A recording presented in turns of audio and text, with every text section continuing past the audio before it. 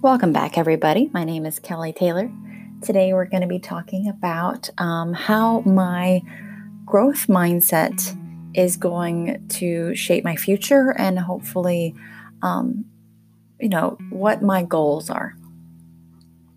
So, in about a year, I will be done with the program through Lamar, the Instructional Technology Masters.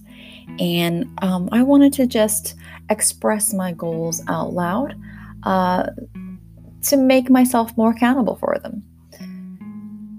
I hope to be someone that is a leader that brings change to my school district and into the community. I want to change my school's idea about how it uses technology in the classroom. Right now, the focus is a one-to-one. And I work at a school district that's not quite there yet. We had passed a bond a few years ago, and it's just a long process of getting those resources and distributing those resources and determining how those resources will be used. And I understand that.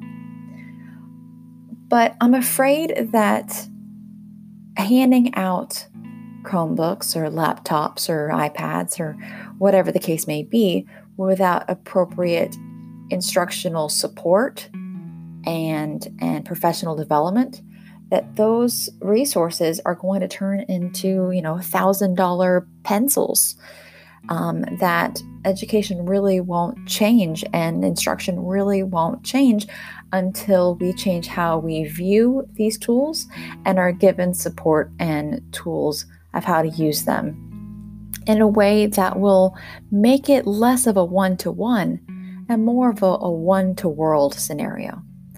So I hope to employ the resources that I learned through this program to change the mindset of the teachers around me, of my campus, and hopefully the district, by being a leader who can provide that support and give and offer the professional development so these resources don't go to waste. My goal is to change not only the mindset of the people around me, but the mindset of the students of how to approach this technology, how it's a resource and not just a distraction. When I first started teaching about 12 years ago, phones were a no-no on school. It would be taken up. It was seen as only a distraction and not as the resource that it is. It is a glimpse to the outside world. It is a way to reach authentic audiences. It's a way to discover new information.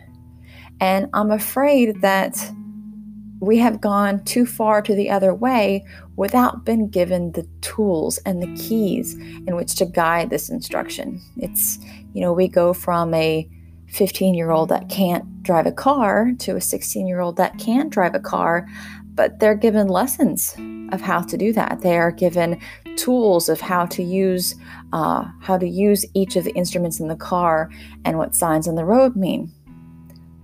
Do we do that with technology? Not yet, or at least not in the way that I really think students and teachers alike deserve. We have access to amazing things. We need to, though, change our mind of how we use them and how it can grow us in a way that it can help promote work ethic and perseverance. And then also it can be used as a tool of feedback and a way to keep ourselves motivated. So just my thoughts on what my goals and plans are to implement this technology and to use this program for myself and for my students and for my teachers and for everybody else involved in the education field. But I just wanted to get that out there of how this program has changed my mindset and the goals in the future that I have for myself Have a great afternoon, and thank you for joining.